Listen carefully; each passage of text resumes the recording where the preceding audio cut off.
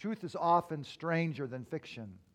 And sometimes we say it's too good to be true. And I think that's a little bit behind Thomas in the Gospels when Thomas said, unless I see the holes in Jesus' hand and feet while sticking my finger in his side, I'm not going to believe. It's too good to be true.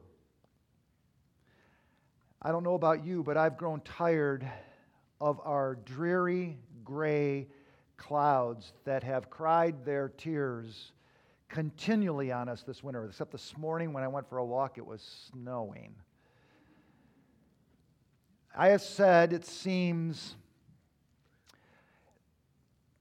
it's raining cats and dogs. I've said that more last month, the month of January, than I've said my whole time in Grant County.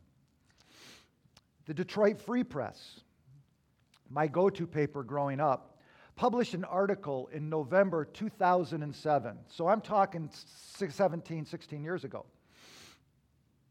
And I'm sure you can complete the sentence that appeared in the paper. Look, it's a bird. No, it's a plane. No, it's... But the article said, look, it's a bird. It's a plane. No, it's a cow. A couple from Westland, Michigan, near Detroit, were staying in Manson, Washington, to celebrate their one-year wedding anniversary. And a 600-pound cow fell 200 feet off a cliff onto their Buick minivan on Highway 150. Now, we should take comfort that it was on a Sunday, and this happened right after Sunday worship. Power of prayer. Jerry Einsenhart, from the Chelan, Wenatchee area and owner of the Gold Lake Chelan online news, posted the story. And he couldn't resist comedic comments about the event like, the driver was utterly, not utterly, confused by the event. And I have to say, of course, he received criticism for cow insensitivity. He did. He got raked over the coals for his little innuendos. Well, this is the last Sunday before the Lenten season. Ash Wednesday is 3 days away. It's one of my favorite services. Ashes on the head in the form of the cross. Remember your death. Memento mori.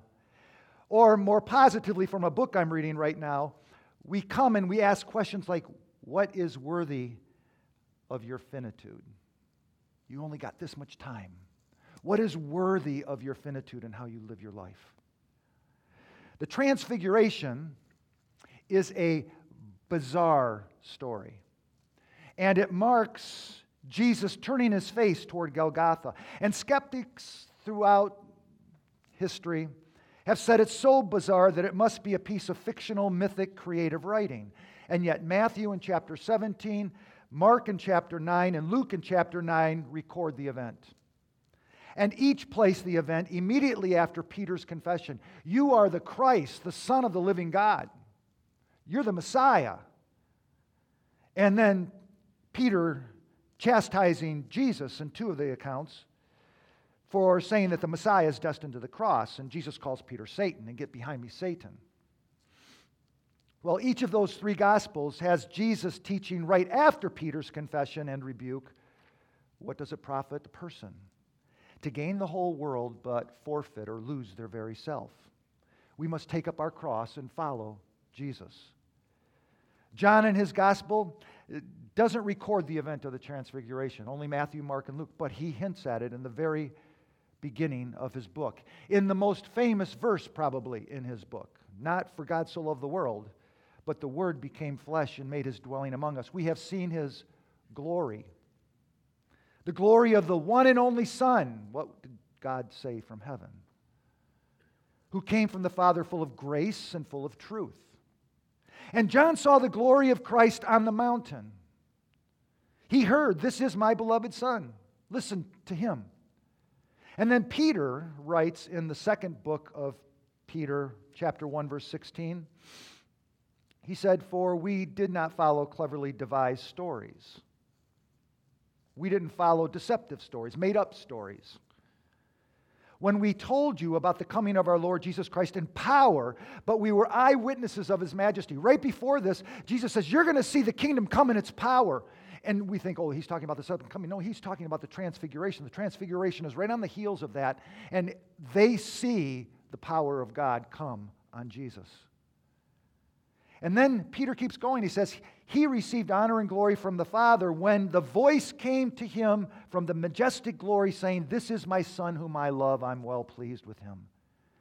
And we ourselves heard this voice. Who's the we? Peter, James, and John. That came from heaven when we were with him on the sacred mountain. That's the transfiguration. He's talking about that story.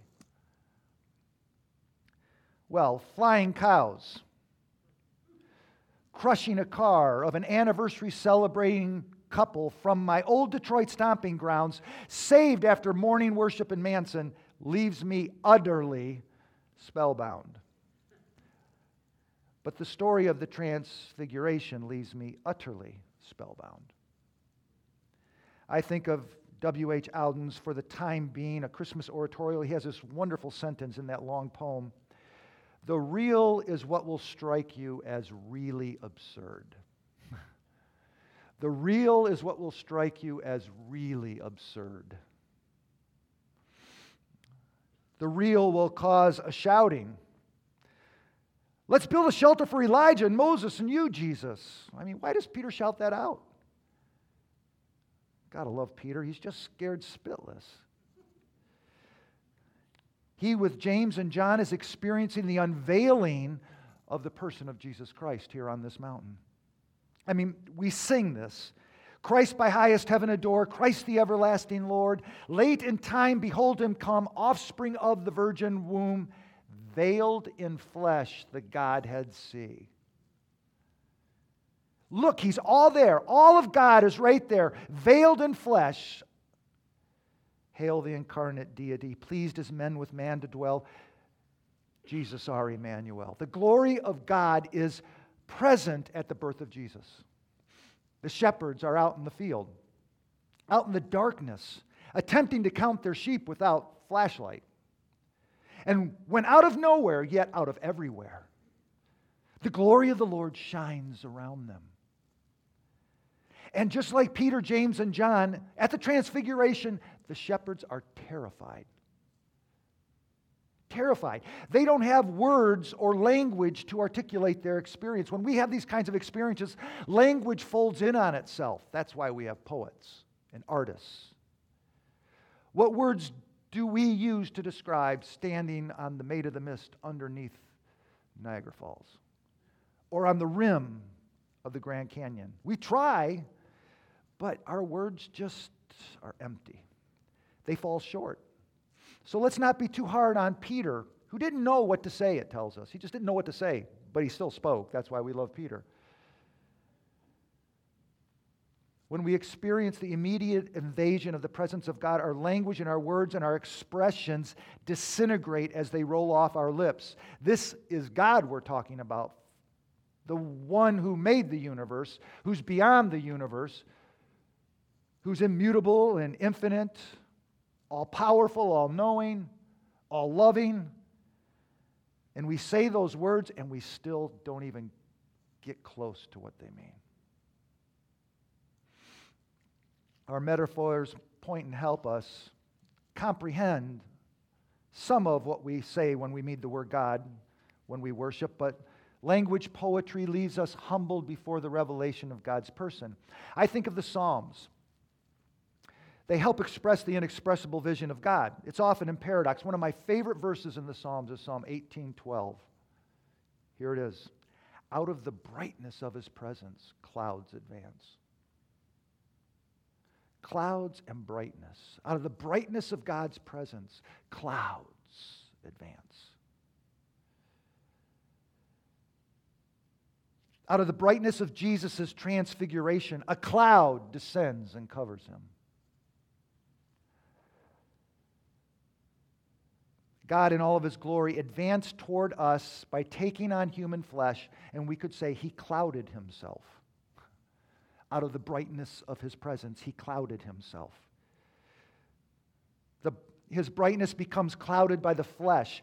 Or in the Jewish mind, he wrapped himself, we used it in liturgy this morning, he wrapped himself in light as with a garment.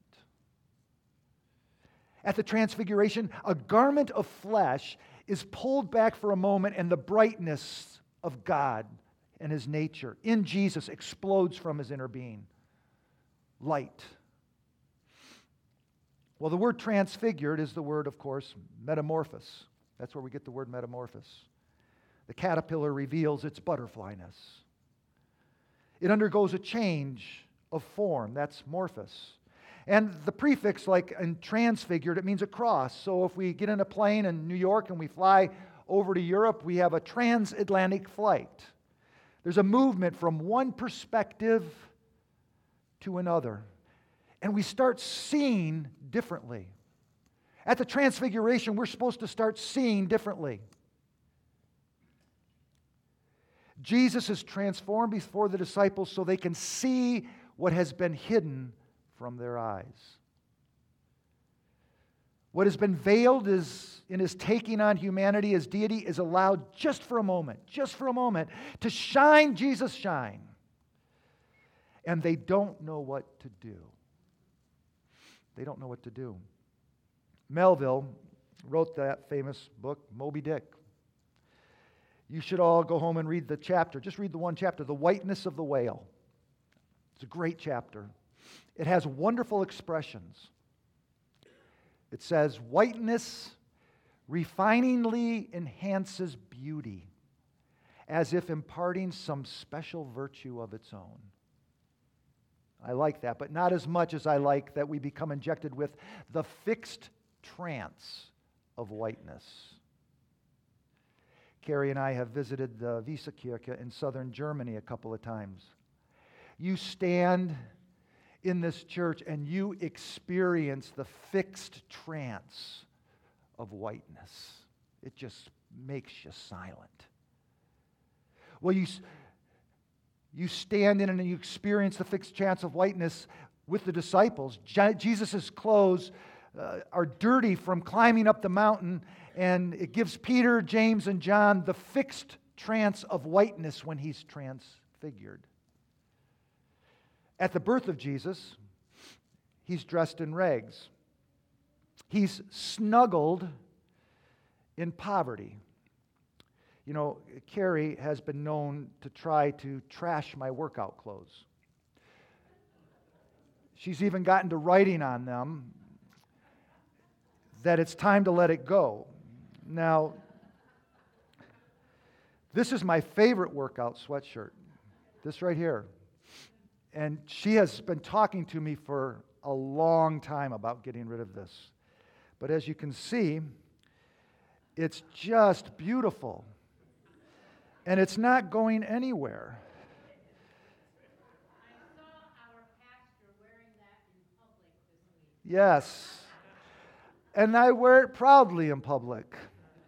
As a matter of fact, that's what Sarah saw me wearing when Carrie was walking way in front of me, and I was behind her, and I had that on, and she was thinking in her head, oh my gosh, look at this homeless man chasing this woman. And the boys in the back seat said, hey, there's Mark and Carrie. And she realized that she was saying that about us.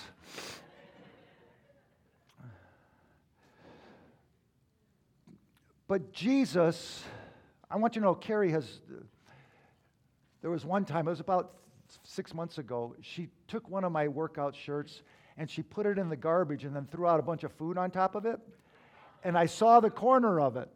And I pulled it out and I rewashed it and bleached it. And I still have it. It's great. It's an ongoing joke in our home. And it goes with being poor. I grew up poor. I had to tie my shoelaces when they broke because we didn't have money to buy shoelaces. And so you wore stuff until it literally fell off your body. Well, Jesus was wrapped in swaddling cloth. The King of Kings, the Lord of Lords, is veiled and wrapped in my workout clothes. Rags. And when you clean the car with rags or dust the furniture or wipe down the commode, do you ever think that you're holding in your hand the clothes of the King of Kings and the Lord of Lords when he came? Rags. What about when you check the oil on your car and wipe the dipstick clean?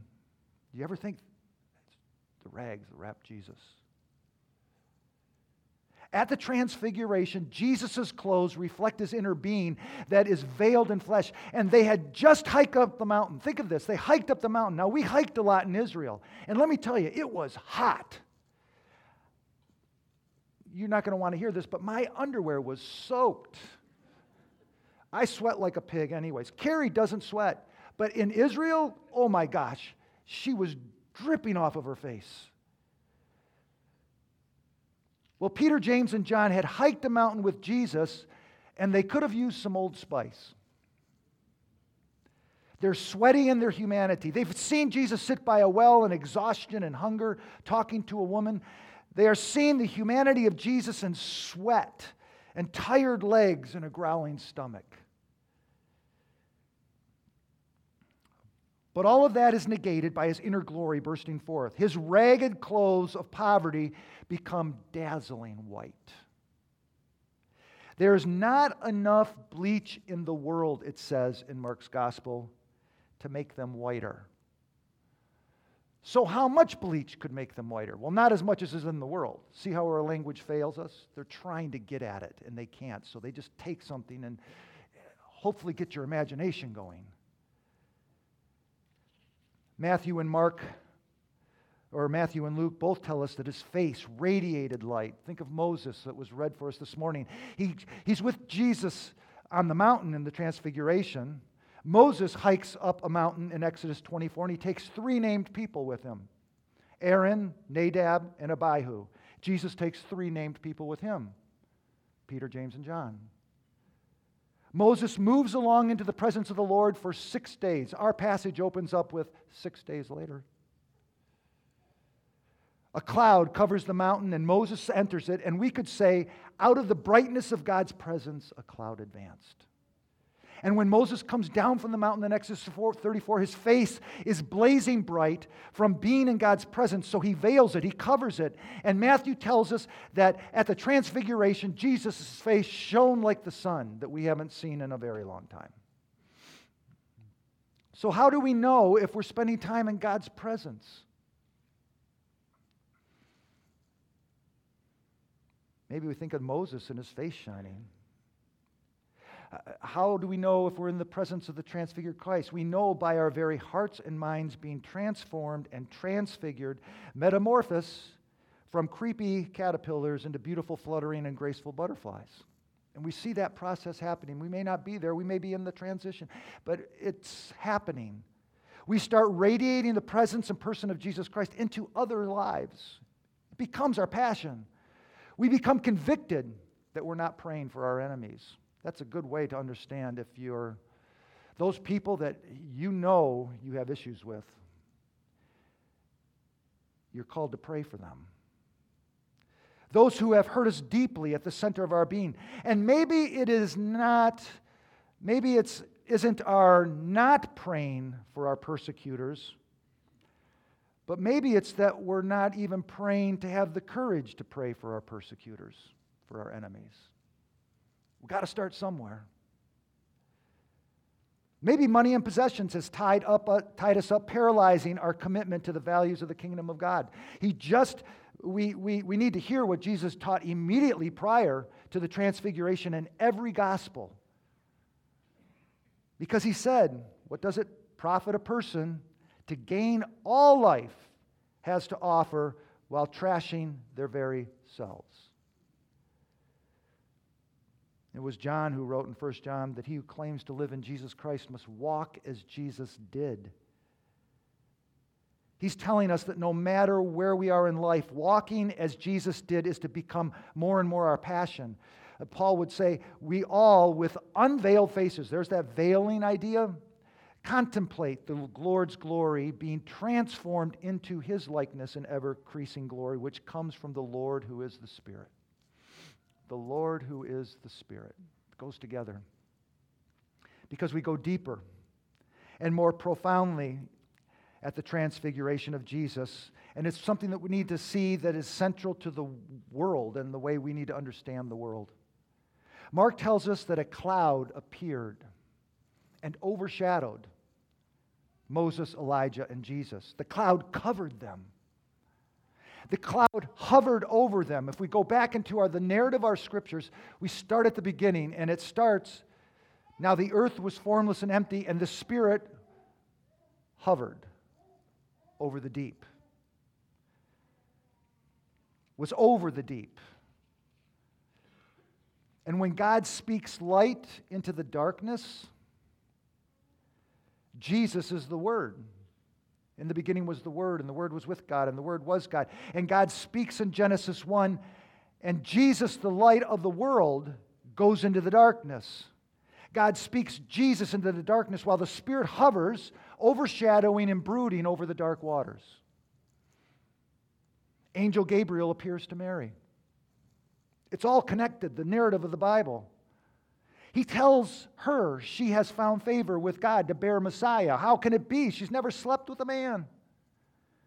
Ah, Mary, the Holy Spirit will hover over you, will overshadow you. The Spirit will brood over you, cover you, and the very darkness of your womb will contain the light of the world, who is God with us. Mary's womb veiled the glory of God. Jesus is overshadowed by the cloud on the mountain. Same word Gabriel uses. There's only one other place in the Bible where it's used. It's the same thought behind the creation story. And then there's the voice. This is my Son whom I love. Listen to Him. Listen to Jesus. And when the Father speaks in the New Testament, He only speaks about His Son.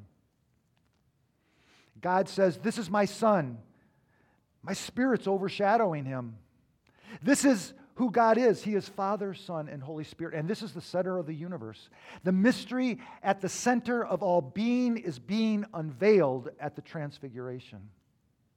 Our God has three persons in the mystery of His being, and He is going to reveal His nature, being, and character in a very unimaginable way. And Peter doesn't get it, and the disciples don't get it. Peter's already been called Satan because he doesn't get it. So let me paraphrase C.S. Lewis here. God is love. People like to say things like that. God is love. It's true. People say this, but that means that God must be at least two persons before the creation. Before the world was made, God was not love, if God somehow is not two persons. What people are really saying in the statement God is love is, we like to think in our culture, because love is God. That's the way we're thinking. That our loving feelings and that the producing of human flourishing are to be treated with respect, great respect and applause. And there's nothing wrong with human flourishing and loving people. Maybe so, but that is not what Christ followers mean when we say God is love. And here I quote directly, we believe that the living dynamic activity of love has been going on in God, in His person, forever, and has always been there. And it created everything else. That is the most important difference between Christianity and every other religion in the world. That at the center of God is Father, Son, Holy Spirit, one God, living eternally in a relationship, and that is the mystery. So how is God, as one God in three persons, Father, Son, and Holy Spirit, going to interact and reveal Himself and show His nature and character to the world? Well, immediately after the Transfiguration, our God turns themselves to the big three G's. The big three G's. Right after the Transfiguration. Gethsemane, Golgotha, and the grave. And He's going to reveal Himself. He's going to say, this is who I am for you. At the cross, Glory and suffering kiss. The glory of the Transfiguration is a private affair, while the suffering is public. Jesus, in the glory of the Transfiguration, he's surrounded by the law and the prophets in the persons of Moses and Elijah. He's saying, this is all connected. It's all connected, and everything's coming to fulfillment. And at the cross, he is surrounded by two, right? A thief on his right and a thief on his left. There's not enough bleach to make Jesus' garments whiter at the Transfiguration. And at the cross, his garments are stripped, and his nakedness is unveiled to the world. 3 male disciples witnessed the Transfiguration, while 3 female followers observed the bareness of Calvary. The Father speaks at the Transfiguration. He says, "This is my Son. I love this Son of mine." And Matthew tells us that the centurion at Jesus' death proclaimed, "Surely this man is the Son of God." At the Transfiguration, the question of Elijah is raised, and Jesus makes it clear that John the Baptist is the Elijah to come. Mark tells that some thought Jesus called for Elijah from the cross while they all waited to see if Elijah would come and rescue. And then Jesus breathed his last. And the glory of God is revealed in the suffering of Jesus, in the bloody humanity of Jesus. The Son of God, the Father with the Son, in the Spirit, lives love before the world in utter vulnerability and nakedness. That's who our God is for us. It doesn't say that God demonstrated his love for us in the resurrection. Paul says, God demonstrated his love for you and me in that Christ died for us.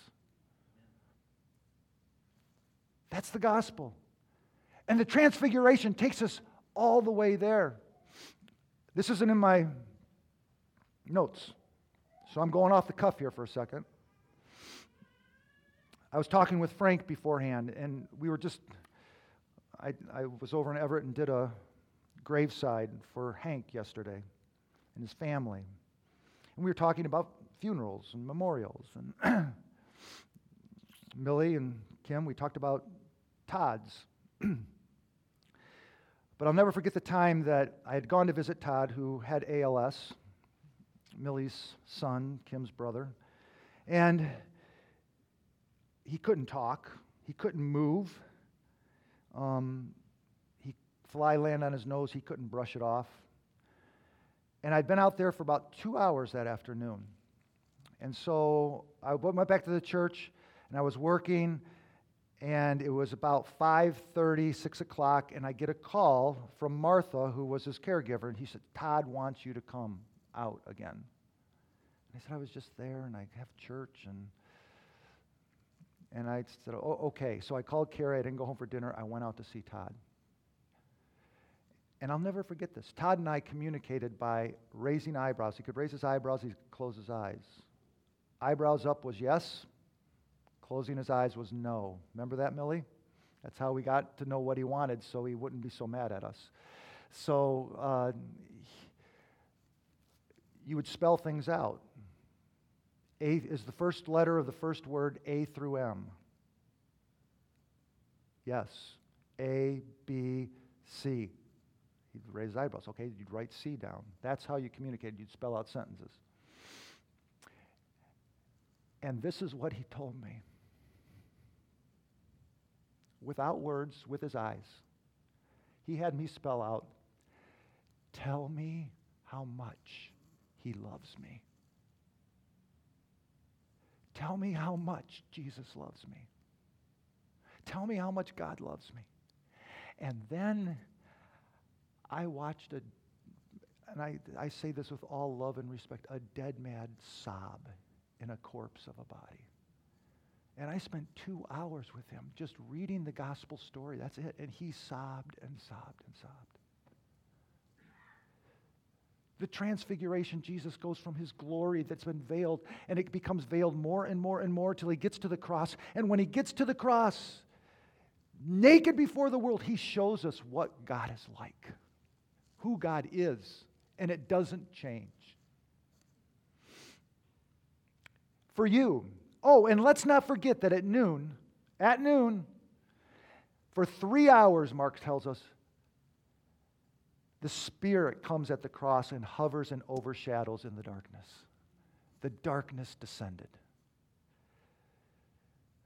Just like on the mountain of the Transfiguration, it came over the whole land. Matthew 18 prays, out of the brightness of his presence, the clouds advance. And the clouds came and darkness descended.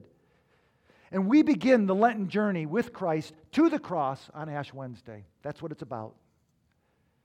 It culminates in his unveiling his triune nature of love. It started at the Transfiguration, and it's going all the way to the cross. And he's determined. Veiled in flesh, the Godhead see. May the Holy Spirit give us eyes to see more clearly the glory of God in the face of Jesus Christ this Lent. In the name of the Father, Son, and Holy Spirit. Let's pray.